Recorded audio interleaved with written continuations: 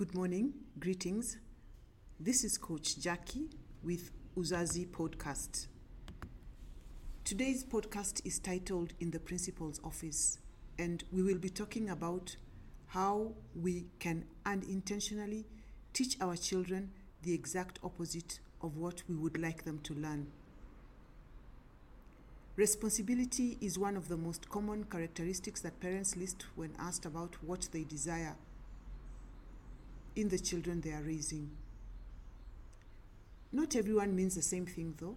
The meanings include being dependable, being self-driven, doing the right thing when no one is looking, acknowledging own mistakes, doing one's share in a team or family or community, keeping promises, as well as not getting into trouble, and doing what needs to be done without having to be told. These are just a few of the things that people mean when they talk about responsibility in their children. How well you can teach your child to be responsible depends a lot on how well you balance between your role as a nurturer or carer and your role as the person who provides structure, where you set limits and boundaries, teach values, discipline, and give guidance. This is sometimes referred to as the structure role. In the nurturing role, you provide unconditional love. You listen to your child, you support them, you spend time with them, and you demonstrate affection. Do you recognize when you're in one role or the other? Let us reflect a little on this. Some parents struggle with the nurture role, some with the structure role, and many with balancing between the two roles. So how can we break this? Begin with examining the stories you tell yourself about these roles.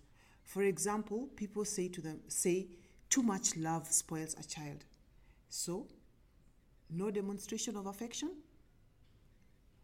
How about, my job is to provide, so no time to waste playing around or doing anything that doesn't directly lead to wealth creation? I am my child's parent, not their friend, so no listening, only telling? Whatever your child's age, they always appreciate. In fact, they always need you to enter their world. It could be kicking the paddle after a rainy afternoon with your 4-year-old or catching grasshoppers with your 9-year-old. Maybe it's attending your 13-year-old's swimming gala, even if he doesn't promise to bring home any medals. Or is it going out for a grown-up dinner at a restaurant with your 17-year-old? Perhaps it's attending your 23-year-old's graduation and then catching one drink with her friends. The gift of time to do what matters to your child is a key part of the nurture-structure-role balance. So how about we examine the narrative you have around the time you spend with your child to assess if it is causing you to set a foundation for some unintended outcomes? Some parents take the other person's side when their child is in trouble. They don't want to appear to be lax parents. They don't want to be blamed for their child's bad behavior.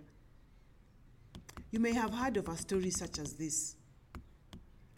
Jojo has been sneaking out of school to buy cigarettes. He has been caught twice, and because this is the third time his parents have been asked to come see the principal,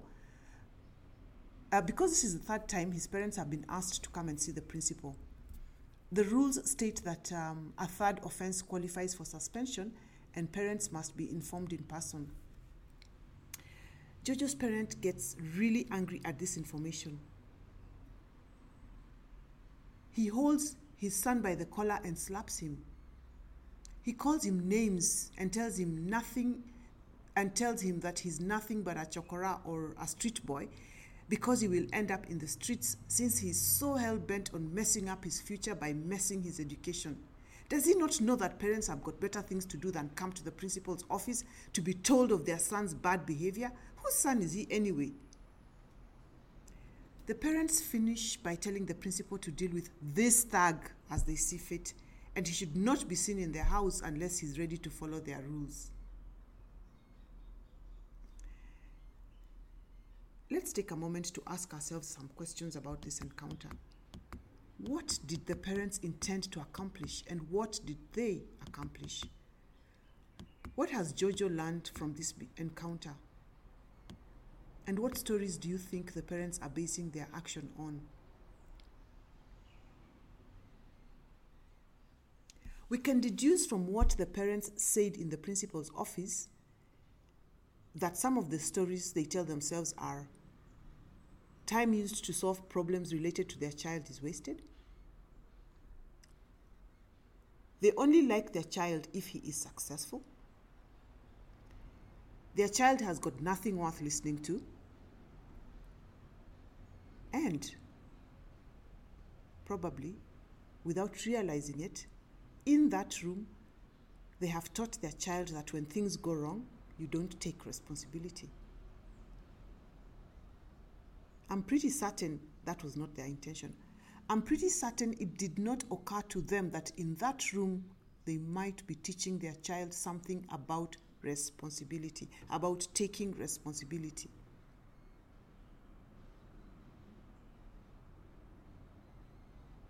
If the parents had brought with them the mindset that sermons such as these are not unusual for parents with teenagers, because it's part of their job and therefore not a waste of time, they might have reflected on other behavior that they have noticed in their child and thought about what could be bringing it on. They may have consulted, maybe Googled, and seen that teenagers engage in such behavior to assert their fledgling independence, and so might have prepared a conversation around the importance of following the rules of the institution as well as the consequences of not doing so. Teenagers act up to attract attention, and so the parents might have acknowledged their part in this by reflecting on other things that they might have noticed or other things that are going on at home or in the family. And so they might have been in a better position to manage the situation rather than disowning it. If parents had approached the situation with the mindset that this is normal in teenage, they might have understood that their teenager needs someone in his corner and found a way to show him that instead of descending upon him with blows in the principal's office and practically disowning him. Intentional parenting takes you away from a default setting to being much more reflective about what you do. While I have described a single instance here, and it is something that has actually happened, the approach of those parents could easily become the way you do things. And it all begins with the stories you tell yourself about any situation. This is why examining the things that you tell yourself about why you parent the way that you do is a critical part of beginning to parent differently. It's a critical part of becoming more intentional about what you do.